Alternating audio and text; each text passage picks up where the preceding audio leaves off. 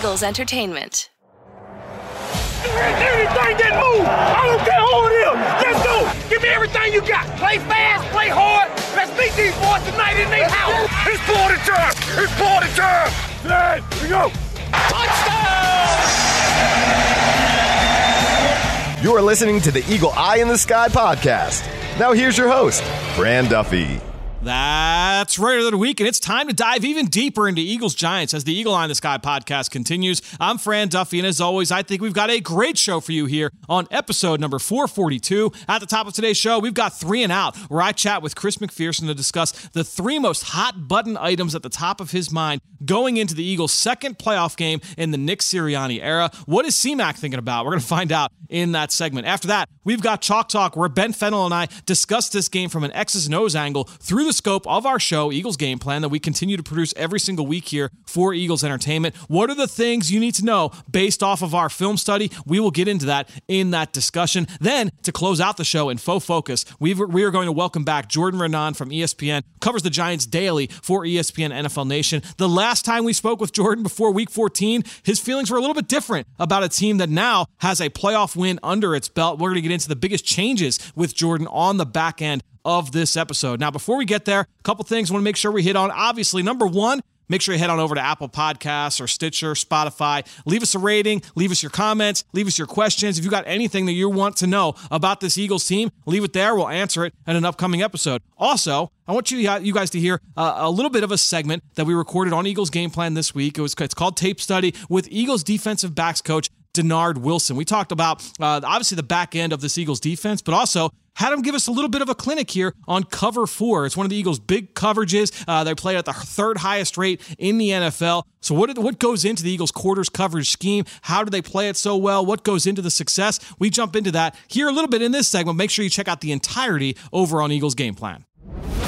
Coach, welcome back to the show. Thank you. We want to take a look at a handful of interceptions over the course of the season, all of them coming within cover 4. This one here by James Bradbury a few weeks ago against the Houston Texans. First, I guess, take us through what the basics are of cover 4 or quarters coverage. Okay, when you look at the film here, or you just talking about quarters coverage, everybody on the back end is responsible for a quarter of the field. So we're basically playing a 4 deep, 3 under defense. You know, I've said this on the podcast before, and correct me if I'm wrong. I feel like watching big plays across the NFL every single year, so many big plays get given up in quarters coverage. Yes. And I've always said, like, you almost need to major in the coverage to have all of the rules set and everybody kind of working together on a string. The Eagles have been one of the top teams in terms of running cover 4 this year. And you see time and time again, so many times where everybody's on the same page and creating a big play. Yeah, if you're not on the same page in the back end, the ball goes over your head. Yeah. And we know the ball travels further and faster in the air than it does the ground. So,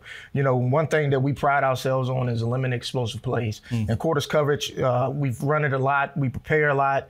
We talk about the route concept. So it puts us in a great position to execute our assignment. And a guy that had not really played from that depth over the course of his career was often down in the slot. How hard of a transition is that for a guy when you say, okay, you have to take this kind of angle to the football, not playing, you know, in phase as a slot defender? Well, you know, the deeper you are as a defender, whether it's post safety or half field safety or quarter safety, the number one thing you have to learn is how to train your eyes. If your eyes move faster than your feet, then you can put yourself in position to make plays. That meaning this, he's seeing the game before it happens. So it gives him the ability to anticipate. And as a football player, if you can anticipate and don't guess, you put yourself in positions to come up with the ball or make big plays. And that's the thing, is that you have to have an understanding, I guess, of, hey, if we are in quarters coverage, the offense knows we are likely to be in quarters coverage. These are the route concepts they're likely to run to attack us. So we've got to make sure we cover that ground. Exactly. That's outstanding from Josiah. What have you seen from him? Obviously, he's had to come in a couple different times this season in relief of Avonte, and he's come up with big plays over the course of the season. Well, you know, he's a guy that's always ready. He prepares. He does an outstanding job in the meeting room. He takes outstanding notes. And when his number is called, he comes out there and he tries to execute to the best of his ability. And again, for that entire segment, be sure to watch Eagles Game Plan or check out Tape Study, which will go up on Friday on PhiladelphiaEagles.com, the Eagles mobile app, and all of the social channels. That said, let's get into our discussion with the guy who's in charge of a lot of those Eagles digital channels. That's Chris McPherson. It's time now to go 3 and Out. How about this for a start? They've got him again! What a defensive stop. Slay's second pick of the game. Oh, I'm going to have to call him Big Play. And this defense does the job. 1, 2, 3 and out. All right, time to welcome in my friend Chris McPherson to go through another segment here of 3 and Out. C-Mac, I'm anxious to see what is the number one thing. Anxious. Well, I want to say what's on your mind. I want to know. I never know what you're thinking, so I'm excited to see now what's at the front of your mind as we go into a huge playoff game. First time since 2009 these two teams have played in the postseason. It's amazing. So I think going through wildcard weekend, I think this was probably the best case scenario for the Eagles. Ending up with the Giants, you have a team that you're obviously familiar with.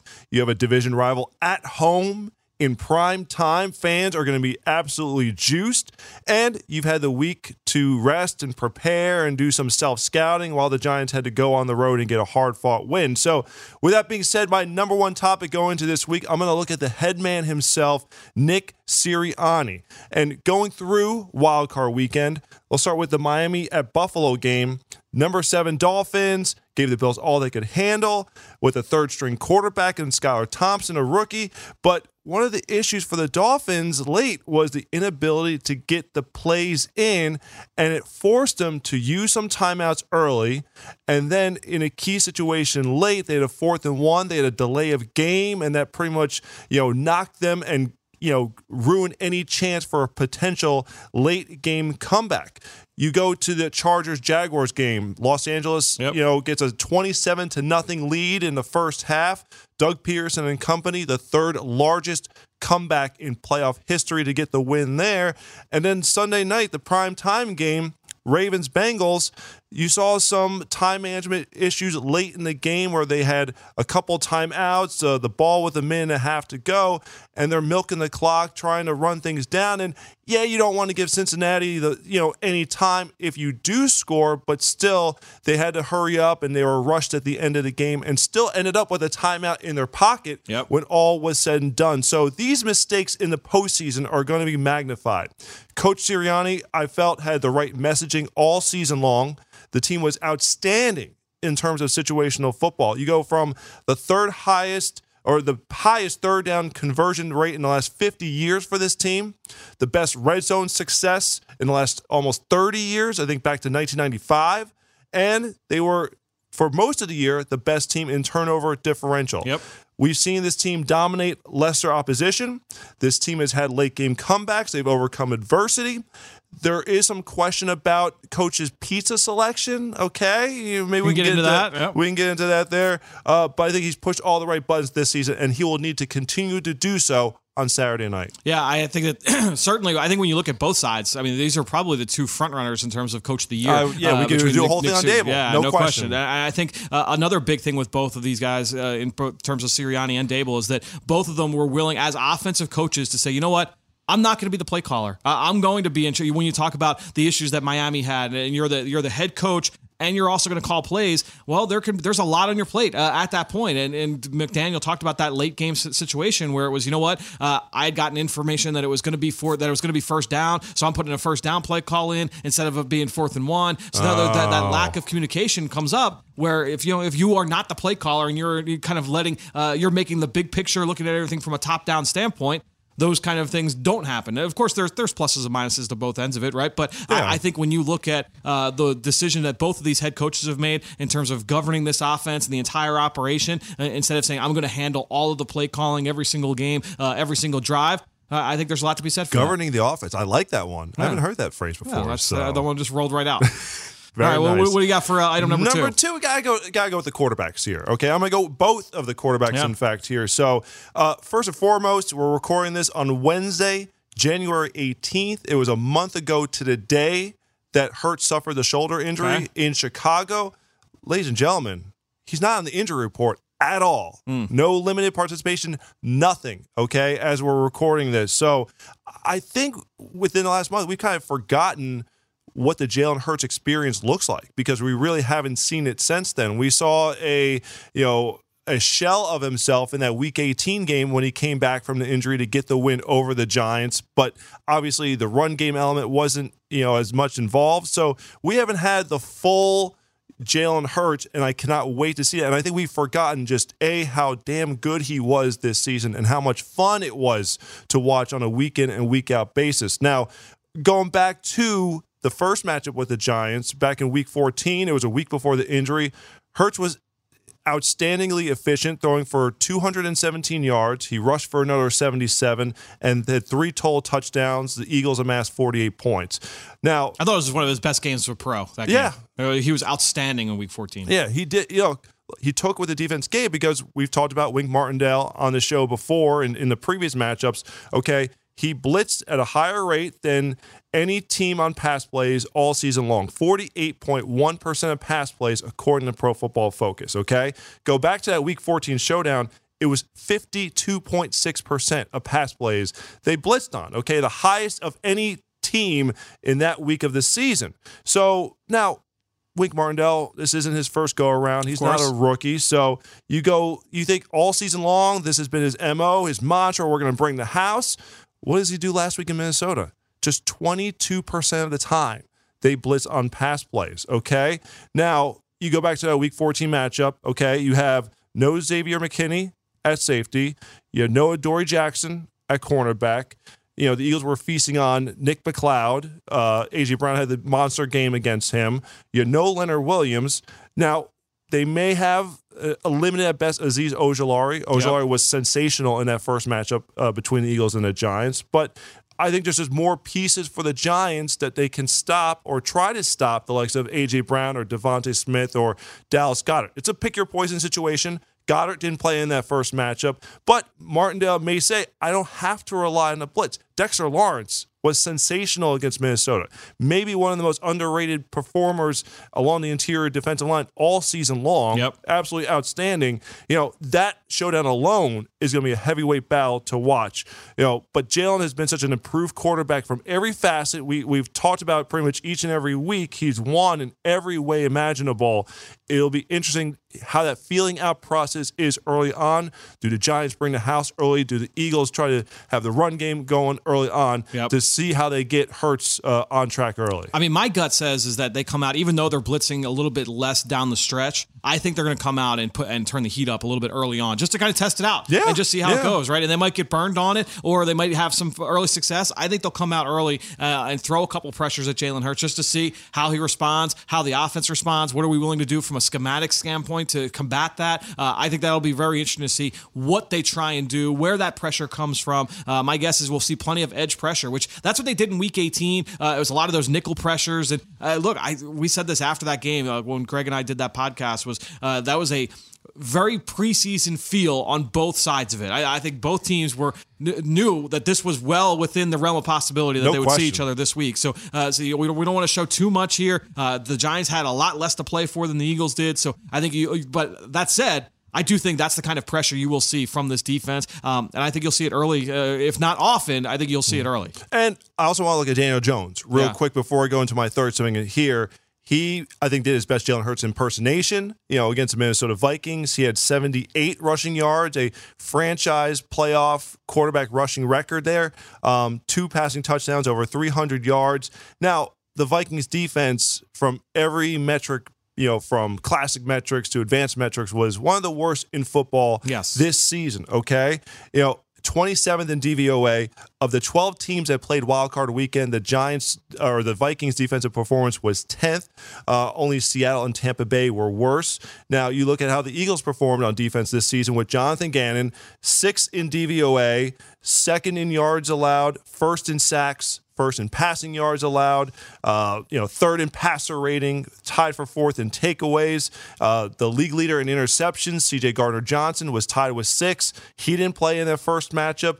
You may not have Avonte Maddox, but you're going to get Josh Sweat back for this matchup. I just think the Eagles' defense will have a lot more horses to be able to try to contain Daniel Jones, even though he was outstanding on Saturday against the Vikings. Yeah, I think that not only, to your point, not only is this defense much different than what they saw last week against Minnesota, but this defense is also different than the one they saw in Week 14. And the one that played in Week 14 was excellent in that game. I mean, it could not move the ball on third down. The Giants started 0 for 5 on third down. It was one of the better third down performances from this defense all season long. And a big part of that was limiting what they did on early downs, and you got into 3rd and long, and I think that this offense really, really struggles when they get into 3rd and long situations, more so than the average offense. And so I think if you're able to start fast, and this is really, to me, like on both sides of the ball, if the Eagles are able to start fast, you jump out to an early lead, you start fast on drives, and you get them behind the hole, but you get them behind the sticks, I think that's a very much a winning formula and a huge point of emphasis for this team on both sides of the ball going into this game. Can you imagine the crowd?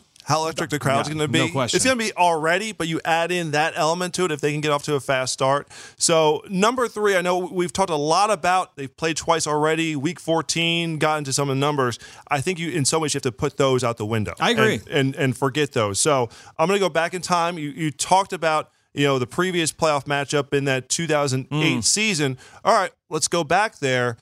We thought it was kind of a run of destiny for the Eagles. They had the 44-6 trouncing of the Cowboys, and all those things had to happen in the last week of the regular season just to get into the playoffs. Yep.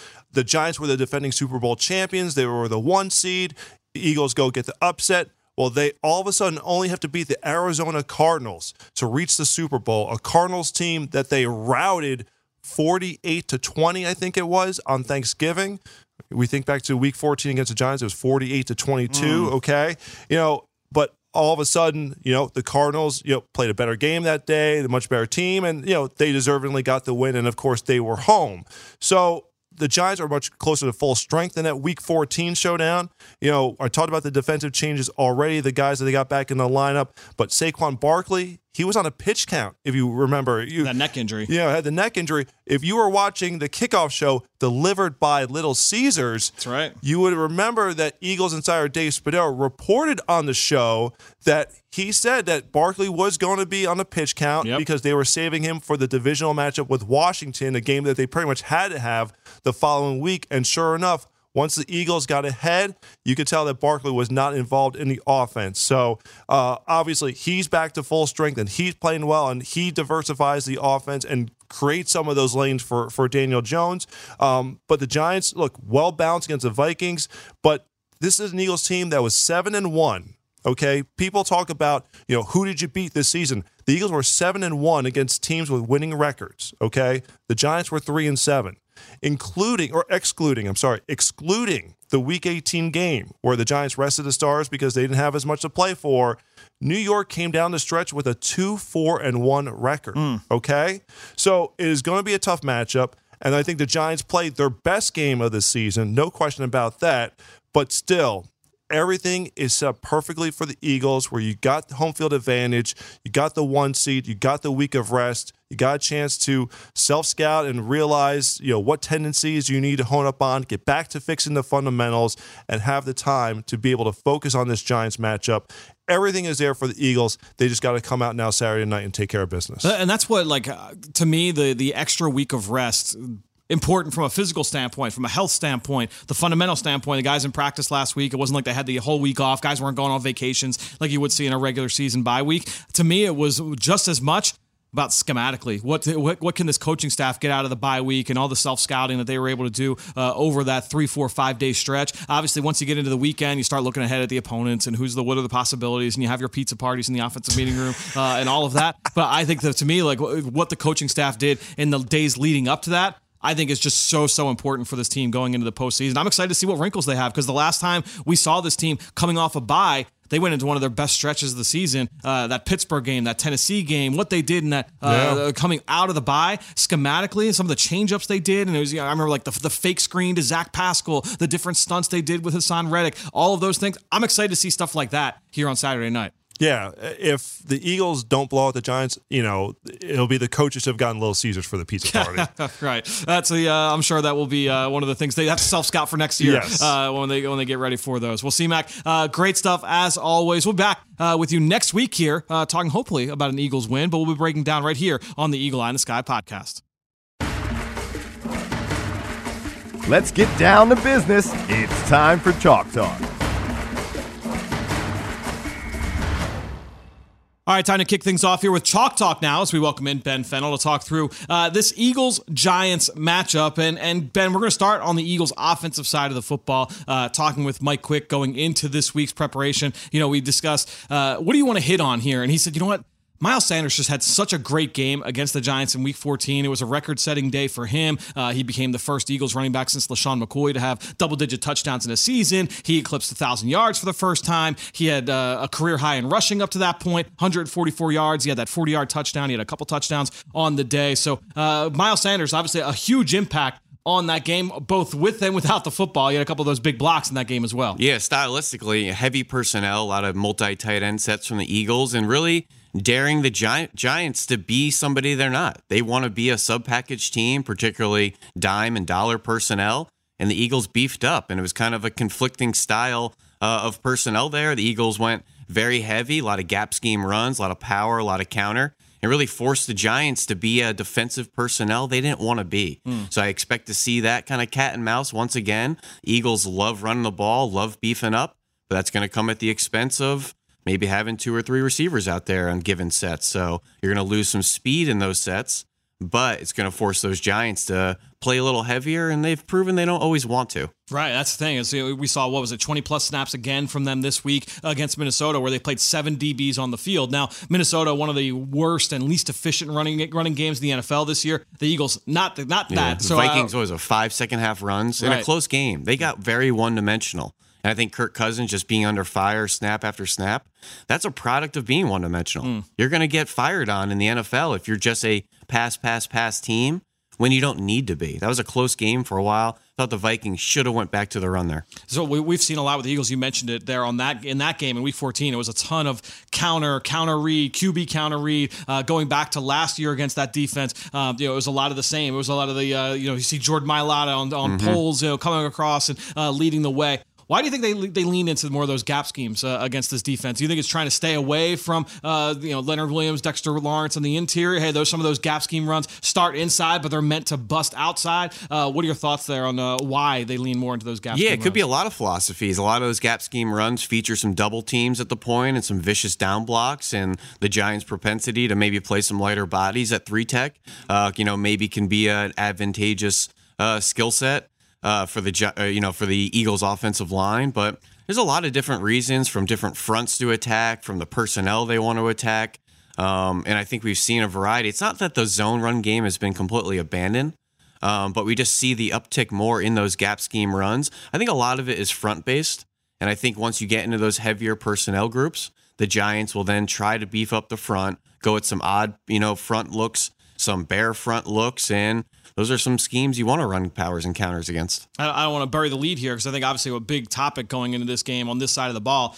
Jalen Hurts, obviously, coming off the injury, what is he from a health standpoint going up against this Giants defense that is going to put pressure on him, right? It's going to put some heat on him from a pressure standpoint and from a blitz standpoint, but then also how much they've evolved from a coverage standpoint. I guess what's your take on what we've seen in the differences from on the coverage end of things? So much less man coverage, much more split safety zone. What are your thoughts on that just in this, the last 4, 5, 6 weeks? Yeah, down the last stretch of the season, obviously a big philosophical change of the Giants, less blitzing, less man coverage, a lot more uptick in zone coverage, cover 3, cover 4, schemes like that. I think it's matchup dependent. Interesting. And when you look at some of those teams, you see Indianapolis there with a, Nick Foles, Matt Ryan, Sam Ehlinger, balls coming out really quick type of scheme, 2 games against Washington in there as well. So I think it's a little bit of who they were playing. And again, I don't know if either of us have the answer to that. I love seeing defenses ebb and flow, and I think when a Wink Martindale type of defensive coordinator, which is a clear cut, what you're getting, pressure, heavy man coverage, sub package, to see a guy like that all of a sudden change his identity in December, I think everybody kind of perked up and said, whoa, wait a minute, what's going on here? Did Wink lose his identity over the Christmas break or something like that? But I love just seeing the different philosophical approaches to throw at opponents on a week-to-week basis. And I guess that kind of ups the ante as well for Jalen Hurts and his overall execution against this defense, right? Because, Week 14, Jalen Hurts goes out there. You got a pretty good sense. It's man coverage. It's a 50-50 bet that they're going to be sending pressure. Now, when you go up, if this is what their model has been over the last month, you kind of have to check yourself pre and post snap, and that will kind of change things for Jalen going into this matchup. Yeah, absolutely. And I love when teams change their identities and it just gives opponents more and more things to prepare for. And if you were a 93% man coverage team with, sending 5 or more rushers on third down, all of a sudden Over the last month, you're not. Yep. Teams love to study their opponents in a 4-game vacuum and a 4-game package. Well, if you study the Giants' last 4 games, you're going to get a much different opponent than maybe the first month or 2 of the season. Yeah, I think that's what really kind of changes things a little bit, because even when we talked about this matchup in Week 18, we were making jokes about, they're going to play man coverage if me and you were playing corner. But that now, because coming off that was a 1 or 2 week blip where you can very easily say, that's just the way that they played against Minnesota, and that kind of throws those numbers off. But now that we're 4 or 5 games into this stretch, and this is the way they've consistently played, it really kind of opens your eyes and gives you, this is a pretty substantial sample size that you have to go off of. Let's go over to the other side now, though. Eagles defense going up against this Giants offense, and a big part of this is going to be about stopping Daniel Jones. He had one of the best games of his career this past week against Minnesota, not just as a runner, but as a thrower as well. Extremely efficient. Created some big plays in both facets of his game. And it's going to be a big test here for the Eagles. Yeah, I thought he really picked apart that underneath Viking zone coverage. Some really good throws into some tight windows, some curl lane throws, some middle of the field throws, some great little stick routes and sit routes from Bellinger and Darius Slayton. I know we all kind of look at his pass chart on a weekly basis, and it's a lot of underneath throws. Those are difficult too. Those are high-level throws. Those are accurate, balls out on time with rhythm. You're just not seeing a lot of those balls down the field, and they're not stretching a lot of defenses. And, it's interesting that battle on Sunday, because the Vikings were giving up tons of plays over their head and were beaten down the field repeatedly this year. The Giants said, we're not going to attack you there. We're going to do what we do, and it ended up working. Yeah, I think that's the big thing. And two is that, as we were watching the film, it was it's not like even they did a good job of adjusting Minnesota to what Daniel Jones was doing with his legs. So many different escape routes for him, and they did not really do a good job of containing him in the pocket. And I think that's something the Eagles did so well back in Week 14. I think you looked the stat up earlier today, right? It was 2 scrambles for 8 yards. It was one of the worst days on the ground for Daniel Jones all season long. And I think that's something that we'll need to carry over into this one. Don't let him get some confidence, and don't give up some of those cheap first downs where he's able to break the pocket, break contain, and move the chains on. Vikings really didn't spy him, but I feel like they just play such a high level of zone coverage that they just felt like eyeballs were going to be on him regardless. But even so, he burned them. Yeah, the mush rushes weren't there. Nothing to contain him. He was able to step up and out over and over again against that defensive front. Daniel Jones, as a thrower as well, just extremely efficient. And it was one of the better performances we've seen from him overall. We've gone through the play action numbers. We talked about it earlier this week with Greg, but what have been your thoughts just kind of watching his evolution? I know you guys with your CBS crew, you did 2 of the Giants games, right? 3 actually. Three total games. All right. So we've seen plenty of Daniel Jones live. I watched a ton of him on film this year. What are your thoughts just on where he is at in this stage of his development? Well, I like that he kind of recalibrated his game this year and started to fall back and lean on and accentuate, whether it was him personally or a combination of him and the new coaching staff, what he does well. And that's play ball control, use your size, use your athleticism, use your mobility, both in and out of structure. And if you are a little gun shy with throwing downfield, whether that's your personal choice or, it's no secret the lack of kind of weapons at his disposal on the outside. I don't think the receiver room has gone as planned, just to be a little tongue in cheek. And I think you all know what I'm talking about with some of the people and situations there, injuries and performance X, Y, and Z. But I think he's just more comfortable with who he is.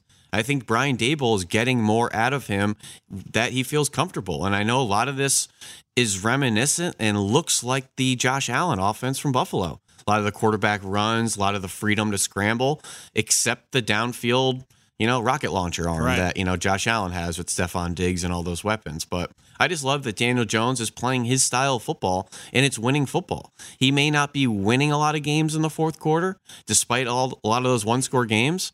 He's not losing them either. Right. And I think he's just playing very safe, very efficient. I mean, the +7 turnover margin on 3rd down, best in the NFL. +3 turnover margin in the red zone, best in the NFL. He doesn't make a lot of wow throws. He doesn't put the ball in harm's way either, and that has value.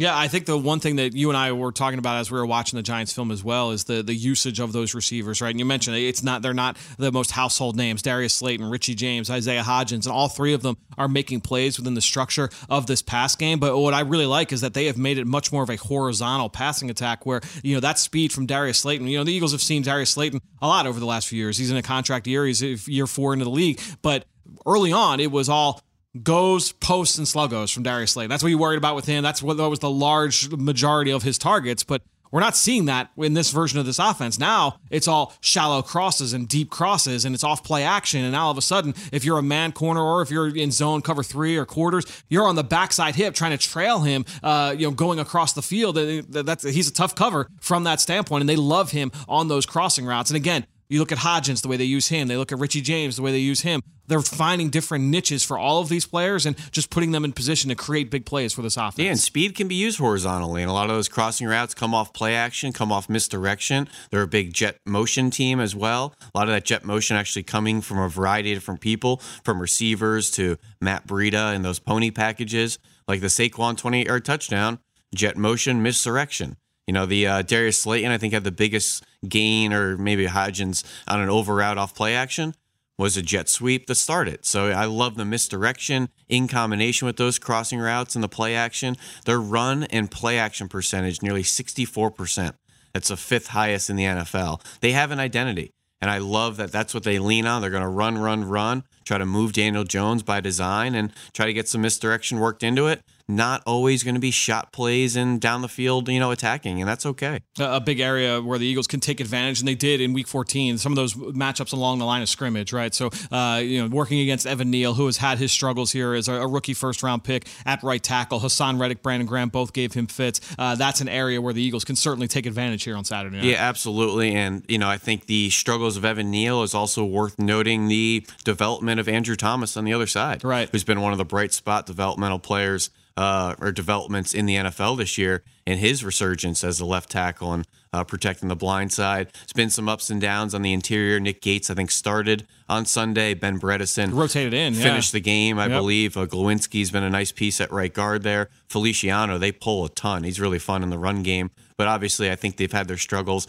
in pass protection, and they know this. But they're not afraid to go 6, even 7-man pass pro when they have to go drop back. Yep. 3rd and 5, 3rd and 6. You're probably going to see Daniel Bellinger in the backfield. You're going to see, Matt Breida hanging out in the backfield, or Saquon hanging there to keep Daniel Jones upright, to keep him alive longer into the down, which has been part of the formula this year for Daniel Jones. Surviving longer into the down, whether that's extra pass pro, whether that's his, decisiveness and escaping and seeing those outlets. I think Daniel Jones staying upright, not being under fire quickly in the pocket, has been a bright spot for the Giants this year. It's cliche, but I do feel really strongly about it in this matchup against this team. With if you're going to paint the picture for how the Giants can win, it's about staying on schedule offensively and get into the 3rd and shorts, 3rd and manageables. If the Eagles are able to prevent them from doing that, force a lot of 3rd and longs, where they have to keep Barkley in, they have to keep Bellinger in, and now it's 3 receivers. You're taking play action out of it. Now all of a sudden you feel really good about winning in those individual reps. Yeah, let's talk about something for a second, because I just tweeted out an interesting stat. Daniel Jones, only 10 downfield completions on the season. Wow. Very, very low percentage of downfield pass attempts. I mean, Josh Allen had 5 on Saturday alone against the Dolphins. So just funny to see that. So I've gotten some comments back saying, oh, well, the ball is going to come out quick and underneath. Press coverage, press coverage, press coverage. There's different strokes for different folks, and there's different philosophies in defending short underneath throws. Some defensive coordinators want you to play off what's called squatting on underneath throws. So you're giving that receiver space off the line of scrimmage with the anticipation the ball is going to come out, and you're not doing nothing but driving forward. You're with attacking it how downhill. you say your cleats are already in the ground, ready to break on passes. So despite the ball coming out relatively quickly and almost often underneath, that doesn't necessarily mean press coverage is the only way to take that away. Yeah, well, and I think it goes to the one stat we were talking through as we were watching film on Monday was, you were looking at Daniel Jones's numbers and how, look, he's just playing. We were just talking about the overall level of play and the efficiency. And you were looking at it and you're like, man, but this has actually been his longest average time to throw over the course of his entire career, even though the average depth of target is lower than it's ever been. So they're not attacking downfield, but Jones is holding on to the ball longer. And a lot of that is they've got a lot of these long developing plays, a lot of the play action boots where it's bunch of reasons for it. Yeah, he's rolling out to his right, he's rolling out to his left. Those are longer developing. We're still not pushing it down the field. Yeah, it's a combination of things. The longer developing concepts and the point I just made of him surviving longer into the down. Yep. Getting through reads a little bit more because of the extra protection, or his willingness to just escape with a little bit more veracity and a little bit more emphasis. There's a lot of different reasons for it. I think his numbers and development over year have been really interesting to look at. And And he's really high in some spots and really low in some spots, and it's okay. It's just fun to dive into. Bunch of stats we've gone through. Is there one that stands out most to you? Well, we mentioned a little Matt Breida in there, and oftentimes Matt Breida is going to be on the field with Saquon Barkley. That's called pony personnel when you have two tailbacks, not just a two-back set. I mean, Kyle Juszczyk and Christian McCaffrey out there is a two-back set. But great 30 for one of the original 30 for 30s, the Pony Express, no SMU, question, yeah. talking about the two-back sets, and that's where that comes from. Pony is two tailbacks on the field at the same time. The Giants ran 15 snaps of that against the Vikings, season high for them. Yep. And they generated nearly 8 yards per play on those, 7 first downs on those 15 snaps, including that 28-yard touchdown to Saquon Barkley, including, I think, a nearly 20-yard gain to Darius Slayton, an 18-yard gain to Isaiah Hodgins. Big short yardage gain as well. A lot of interesting concepts with that Pony group. They kind of went away from it in the middle of the season. Go back to that Packers game. A lot of big plays. Saquon, he took a 60-yard run on a wildcat, unbalanced tackle over play where they just ran power to the weak side. They pulled the center. Breida was a lead blocker. A lot of fun concepts with those two back sets.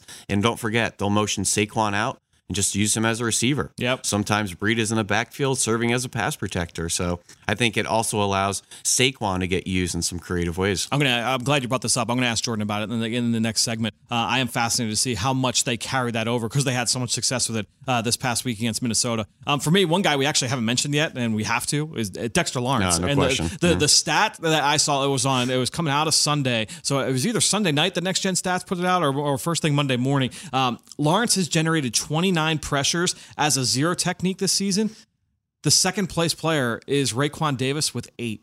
That is wild. That is just to show how impactful he has been lined up as a tight nose tackle and how forceful he's been. I know you had a stat as well where it was like he's the only player in the league with X amount of run stops with 60 pressures. He has just been such a force this year, and that performance this past week against Minnesota, a great example of the way he can impact the game. I'm just wondering, is there any other true A-gap dweller? So someone that's really hanging out on either side of the center that's as dominant and quick as Dexter Lawrence. Now, there's some really good nose tackles around the league. Yeah. But as far as having the first step, the flexibility, the pass rush plan, and being a good run defender, I mean, I know we all think about our own Hargrave. Hargrave gets slid out to 3-tech quite often as well. Payne is the same thing. Same thing with Kenny Clark in Green Bay. Yep. I mean, Dexter Lawrence spends a lot of time around that center, and it's really impressive. I'm trying to think if there's anybody like it. We all love our Vita Vea. A little bit of a different style player as well. Jeffrey Simmons, a little different style player, but he's really productive and he's really quick, and he dominated that first half like I haven't seen a defensive trench player do in a long time. And that's the thing is that when you line up in those pressure looks, it's not just about, oh, look at how they got Nick McLeod free. Look at how they got, Darnay Holmes free off the edge. It's now you're dictating one-on-ones. You've got 7 guys up on the line of scrimmage. Well, now, you can't double team Dexter Lawrence. You can't double team Azeez Ojulari. Like you have one-on-ones across the board, and now that allows you to isolate Lawrence on an offensive lineman that you like inside. And that's going to be a big test here for the Eagles offensive front. Yeah, don't let him ruin the game. And, I want to see them healthy, and, you want to beat teams when they're at their best. That's how I look at this. I hope Azeez Ojulari is ready to play. I love their front four when they can get Ojulari, Kayvon Thibodeau, and then work Leonard Williams and Dexter Lawrence in there. That's a really good front four. So that could also be a reason, as Azeez has maybe gotten a little healthier, you have a 4 that can get home like that. You don't need to send all the dogs. You don't need to live in cover 0 as we kind of, often talk about wing scheme and a lot of the pressure concepts. So, as they get healthier on the front, you might see some less blitzing. Well, Ben, be sure to check out everything Ben's putting out over on Twitter at @BenFennell_NFL. And we'll be back together for the Journey to the Draft podcast later this week, wherever podcasts can be found. What's this matchup look like from the other side? Time to find out in Faux Focus. Well, joining us once again here for Faux Focus on the Eagle Eye in the Sky podcast, Jordan Raanan. He's been on the show many times before, from ESPN, NFL Nation reporter covering the New York Giants. You can follow him on Twitter at Jordan Raanan. Jordan, welcome back to the show, man. It's a much different conversation with these two teams than it was when we spoke just a month and a half ago. Yeah, for sure. That first meeting, the Giants were in bad shape, remember, and kind of talked about all the mismatches that were there, and we saw that. Week 18, we saw a different Giants team, right, that basically didn't play, and now an even different version, a third version which is a way better version, I think, than the one you saw 6 weeks ago when the Eagles smacked them around and that putting up 48 points. Yeah, and that's the thing. And that's what makes it so interesting, right? So many people have talked about, it's tough to beat the same team 3 times and all that. Honestly, I view this matchup as much different than certainly Week 18, but even going back to Week 14 with how much the Giants have changed, both from a personnel standpoint and then even schematically and philosophically on both sides of the football. And we'll get into a little bit of that here in this discussion, but we'll start things off the way we always do. We're going to start on the offensive side. Put on your Mike Kafka hat. You're the offensive coordinator here for the Giants. What is your biggest strength for this team going into this game on that side of the ball? What gives you the most confidence if you're Kafka going in this game with the ability to win it? Yeah, I think for me, when the more I sit there and you're breaking down, Isaiah Hodgins and Darius Slayton, they're playing fine and, they're maximizing those guys. Then when I think, okay, they got to go now against Darius Slay and James Bradbury every play, those aren't matchups that if I'm from the Giants perspective, I'm looking at, that's what I want to exploit. When I look at this and I say, I'm Mike Kafka, you know what I need to do in this game? I need to get Saquon Barkley. I need a ton of Saquon Barkley. If we're sitting there and we're talking about the Eagles defense, how do you slow down their pass rush? You run the football. If you're talking about maybe the one weakness of the Eagles defense, it's stopping the run a little bit. So if I'm the Giants, I'm looking at it and saying, okay, how can we use and maximize Saquon Barkley's talents here against this Eagles team, get him into open space and do damage, really slow down the game a little bit. Because if they want to, go back and forth and speed up the game, they're not going to beat the Eagles. They're just not talented enough overall. So I think if I'm Mike Kafka, I'm saying, all right, I need a Saquon Barkley and a lot of Saquon Barkley in this game. One thing we saw in the last week's win over Minnesota, a bunch of those pony sets with Matt Breida out in the field. Do you think that was kind of a flash in the pan, or is that something that you think they could try and carry over considering the success they had with that package against the Vikings? Yeah, I think you're going to see even different packages, different versions of that. Maybe Gary Brightwell getting into the mix in some way, shape, or form. These are things we saw snippets of this season from the Giants.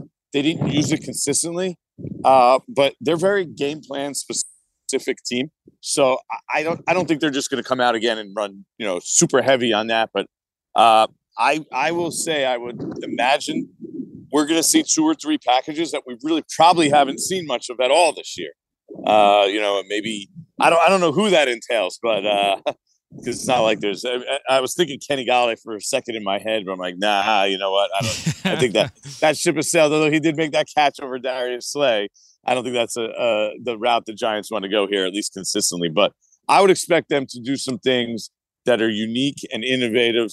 Look, Mike Kafka comes from the Andy Reid tree, and Brian Daboll, we know, is a very bright offensive mind. So I think if you're the Eagles, you should basically be expecting everything. And that included in that is different sets with Matt Breida and potentially different ways for them to run the ball with Daniel Jones as well. We had Greg Cosell on earlier this week just talking about what he feels like on film has become more faith from Brian Daboll in Daniel Jones. Is that kind of how you see it as well over these last few weeks? Well, if you go look at Saquon Barkley's carries, right? I think it was 7 of the first 9, he had 20 or more carries, right? I think he has 20 or more carries twice since then.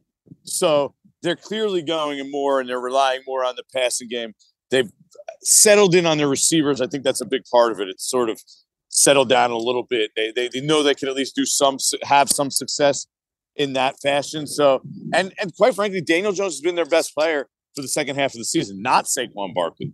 So I do think they can go that route. I'm not sure still if that's the route you want to go against the Eagles, because the Eagles do have those cornerbacks, which against the Giants wide receivers, I can't imagine anyone sitting down and being like, those are the matchups we want to go after, right? It just, that's not maximizing your strengths in this matchup if you're the Giants.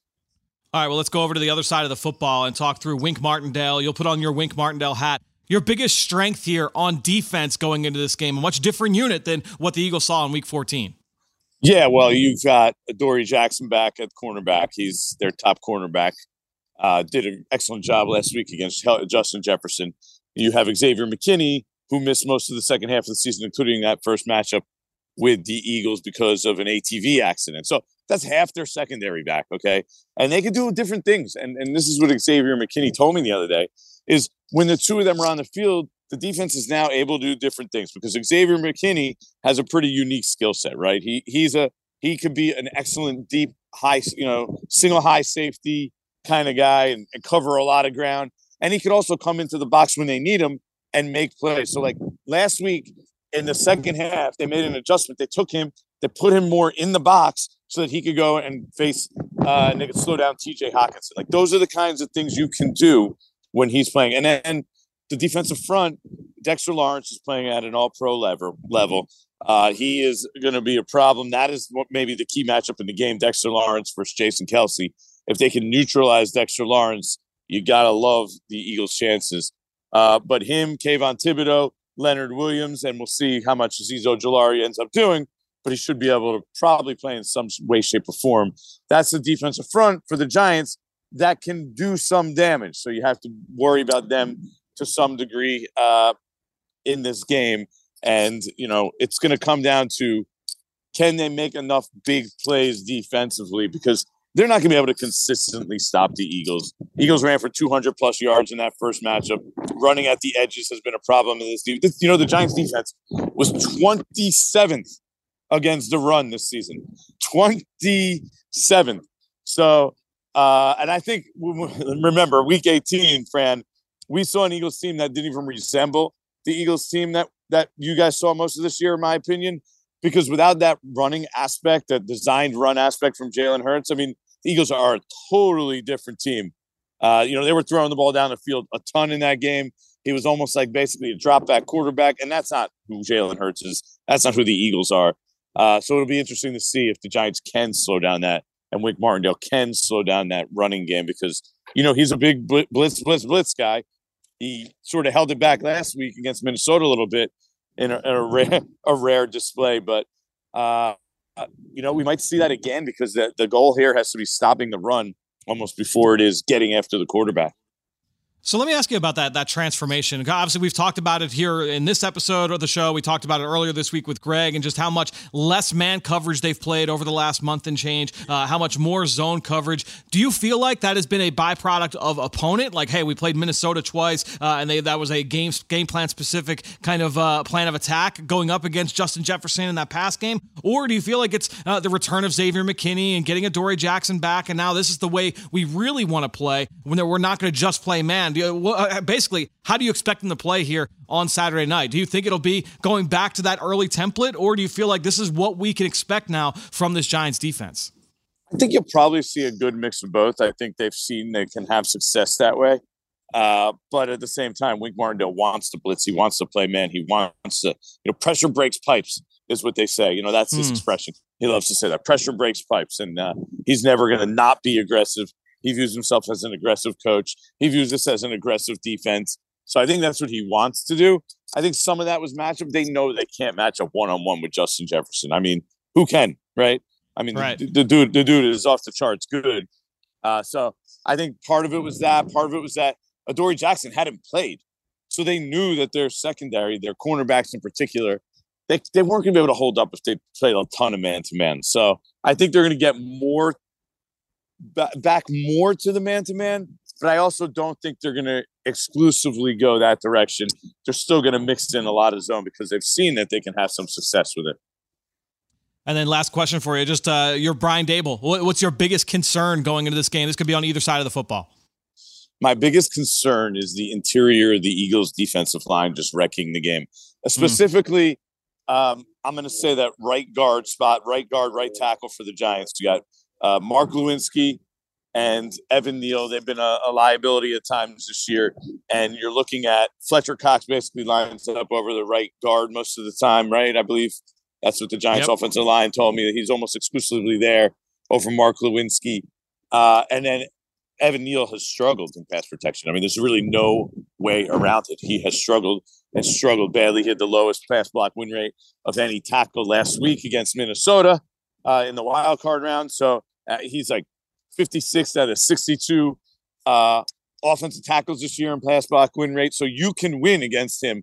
So whoever the Eagles rotate in there at that spot, those are the two spots those are going to be the matchups to watch. And if the Giants can at least, I'm not even going to say win. They just want to have like a stalemate over there, and they'll take that. That's a huge win for them. But if the Eagles dominate there, it could create a bunch of negative plays that could be, could alter the game and shift it in Philadelphia's direction. So to me, those are the matchups that I'm watching the most. Yeah, you mentioned a couple of those. You mentioned Dexter Lawrence going up against Kelsey in that interior 3 for the Eagles. Are there any other like pivotal one-on-ones that you're going to have your eye on here on Saturday night? Yeah, I mean, Adoree Jackson is going to see a lot of A.J. Brown probably. Yeah. So let's see how that goes. I mean, 2 guys from Tennessee, they know each other pretty well. That's a good point. So that'll be interesting. I mean, I don't love that matchup from the Giants, but at least Adoree Jackson gives them a better chance than anyone else they had previously. So, and also, if you're the Eagles, you got to look at this and say, okay, I'm going to use Dallas Goedert in the big way here in this game because you can exploit the Giants' inside linebackers big time. I mean, you might see a bunch of Jared Davis. He was just signed a few weeks ago off the Lions practice squad. Jalen Smith starts. You are able to beat those guys in coverage on play action pretty consistently. So there's going to be some opportunities for Dallas Goedert to be a huge factor in this game. Well, Jordan, just outstanding analysis once again. Everybody go out and follow Jordan on Twitter at Jordan Raanan. His work, obviously, over at ESPN. Jordan, thanks so much for joining us here once again on the Eagle Eye in the Sky podcast, and we'll talk to you again soon. All right, Fran. I don't think we're getting a 4th shot, but third time's the charm, maybe, but we'll see. That's right. Great stuff there from Jordan. Now let's transition into our final block of the show where we're going to get into some extra analysis from our Eagles game plan crew. We've got some great stuff here from John Clark, Ike Reese, Mike Quick, and Greg Cosell that, due to time constraints, could not squeeze into the show, but I kept it all right here for you off the cutting room floor. Here's our Eagles game plan extra. They cannot be one-dimensional. The problem with Minnesota versus the Giants, Minnesota became one-dimensional. If the Eagles run the football effectively, that passing game is going to work well right off of the run. Yeah, particularly in that second half. You talk about Minnesota really playing just a one-dimensional game. It really hurt them last week. When you go back to that first game, though, against the Giants with the Eagles threw the ball early in that game to get the lead. I remember the touchdown to Devontae and A.J. Brown trying to set that score up. That's what got them out to that 21-0 lead. And then you put your foot on their throat in the second half. When they decide to take that safety out of the box and then they want to help a little more on the pass, you got a light box. That's when this offensive line gets downhill. The running backs get downhill. Almost 200 yards rushing in that second half in that first game against the New York Giants. Set up the run by throwing early, get the lead, and then we run the victory. This Giants defense is looking a lot different over the last month than they did in that Week 14 game. Wink Martindale has made some real conceptual changes in how he wants to play. If we go back to what the Giants were leading up to Week 14, here was their profile. It was man-to-man coverage. It was high percentage blitz. That was the Wink Martindale template. It's not been like that essentially since that game against the Eagles. What we see a lot more now, more zone coverage concepts, less blitz pressure. This is a different looking defense. But now, having said that, you still have to be prepared for the front looks that Wink Martindale gives you. You can't assume that there will not be pressure because he will still line up with 6 and 7 men on the defensive front. And you have to account for them. You can't make the assumption, oh, they're not coming. And one other thing here that's really important, they have 7 defensive backs on the field. They did that 21 times last week. They did it 22 times against the Eagles Week 14. All right, so the Giants have changed up some stuff. They were the highest blitzing team in the NFL, maybe a little less now, but they still had problems with that blitz in the last regular season game. What does Jalen Hurts in his return here, healthy, hopefully, need to look out for? I think there are a lot of man zone indicators that he'll get pre-snapped so that he kind of knows what to expect. But once the ball is snapped, he has to make sure, he has to validate what he saw pre-snap and make sure that he's getting this team into the right plays, taking the ball into the right spots, because you don't want to turn the football over to this football team. We know what turnovers will do in a football game, and we don't want to have that. He's got to make sure, if it's a motion and he gets a man indicator because of the motion, he's got to be sure post-snap that it's truly man. Yeah, and he's done a great job at doing that. The other thing you're going to have to recognize is personnel groupings, right? So when you see a defense out there with a certain personnel package, look for certain sub-blitzes out of those packages. The Giants may not be as blitzing as much as they were the first time they played the Giants, but Wink Martindale still loves to heat up the quarterback, try to speed up your thought process. So Jalen is certainly going to have to be aware when the sub-packages are out there. You're usually going to get safeties that are coming in to blitz, and this is where he's going to be able to use his legs, right? We're not talking about the Jalen Hurts that we saw in the final game of the season where he was a little limited. You know, we're a couple weeks removed from that. I expect him to be able to be the Jalen Hurts that we've seen all year long, which is a threat with his arm as well as his legs. And when they send those blitzes, look for him to escape and either extend plays to throw the ball or take off. And, you know, Jalen probably will not be 100% in this playoff game and maybe for the rest of the playoffs with his sprained shoulder. But how effective do you think he will be, guys? I think he'll be effective because there's nothing wrong with his legs. He has that ability still to move around, to make plays with his legs, and he's playing so well above the neck. We talked about that in the last couple of shows. But now his ability to really stress the defense with his potential of running the football, that's a big factor that they have to be concerned about. So you have to allocate resources to that. You have to make sure that there are guys on the backside when Jalen's running these option-type plays to make sure that he doesn't beat them for a big run. And this is his first home playoff game at the Link. And obviously last year it didn't go so well, his first playoff appearance against Tom Brady and the Bucs. Yeah. How motivated do you think Jalen Hurts is here at home in Philly? I'm sure he's as motivated just like his teammates are. You know, that last year, that game, to get that taste out of their mouth, the first experience, is something that you can sort of hang your hat on to remember. You don't ever want to feel like that again. And listen, that was playing in Tampa on the road. Even though we travel well as a fan base, it's nothing like it's going to be when the Link at 8 o'clock, when they get ready to kick that ball off. Not only Jalen, but all these players that are playing in a playoff game in this uniform, in this city, in that stadium, it's a different feeling. They're all going to be vibing off the energy of our Eagles fans. They're not satisfied. That's the beautiful thing about this team. You talk about Jalen, and when Jalen speaks it kind of permeates throughout the locker room. They're not satisfied with their performance. They're not satisfied with where they are. I'm looking forward to this game at the Link. Yeah, Jalen said he will not smile until they finish the job. He is serious. We'll smile for him. I'll smile. Daniel Jones has proven now to the National Football League that it takes a group effort when he decides to run the football. Because if you're rushing, you've got to make sure that the rush lanes are full, but you've also got to have people that are at that second level making sure that he doesn't escape, he doesn't get out. The Eagles do a really good job because they use different personnel. You'll see Kazir White as a guy that's in the hole, just kind of spying. C.J. Gardner-Johnson, he can do some of that. So it takes everybody. And you have to make sure, because right now, Daniel Jones, if he sees that it's man coverage, that backs are turned to him, and there's green grass, he's going to take off and run. So everybody has to be on the same page. And where do you like to throw the ball off play action? When you get those stacked linebackers to step up or hesitate, you like to throw the ball in the middle of the field, crossing routes. That's where Daniel Jones throws the ball exceptionally well. And last week we saw on the first possession, they came right out. Again, they didn't have to establish the run. The run's already established with Saquon Barkley.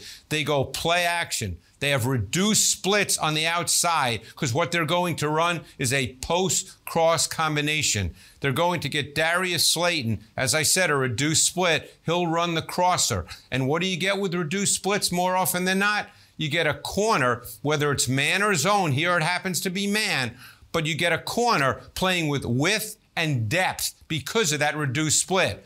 So you see the play action. You see Jones secure in the pocket. He can stand and see the field, and he hits Slayton on the crossing route with room to run after the catch for an explosive 20-plus yard play. This is where the Giants have really developed over the last month. They work the short to intermediate areas of the field really, really well. This is Jones' strength as a thrower. He's tall in the pocket. He's firm in the pocket. He's an over-the-top thrower. You don't see that very much. But this is a definite change in the way the Giants play since the Week 14 matchup with the Eagles. And this is something that the Eagles defense will have to be very, very aware of as they now play the Giants in this divisional playoff round.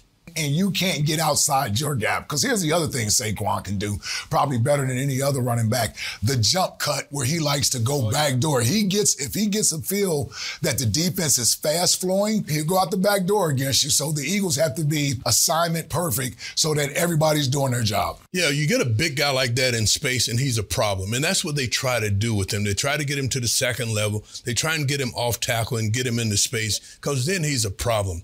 He, along with Matt Breida, it's a real strong tandem of running backs, and they do different things with them. Sometimes they're on the field together in their pony sets and the things that they like to do in their two-back set. And last week, they had nearly 8 yards per play with them both on the field. So it's a real challenge when they both are on the field, but they really want to run the football with Saquon and work the play-action passing off of their run game. And we saw Minnesota, obviously, they gave up a lot of points to the Giants. They weren't really effective at rushing the passer. The Eagles got 7 sacks on Daniel Jones at MetLife. Saquon Barkley, if you can kind of slow him up, then you earn the right to what? Rush the passer. There you go. I was just going to say, you got to win on first and second down against this football team, the Giants. They want to nickel and dime you to death, right? They just 3 yards here, 3 yards there, get to a 3rd and 3, keep it manageable. But if you're winning on first down, then this defense can pin their ears back. They don't want to throw the ball in 3rd and long situations. Right.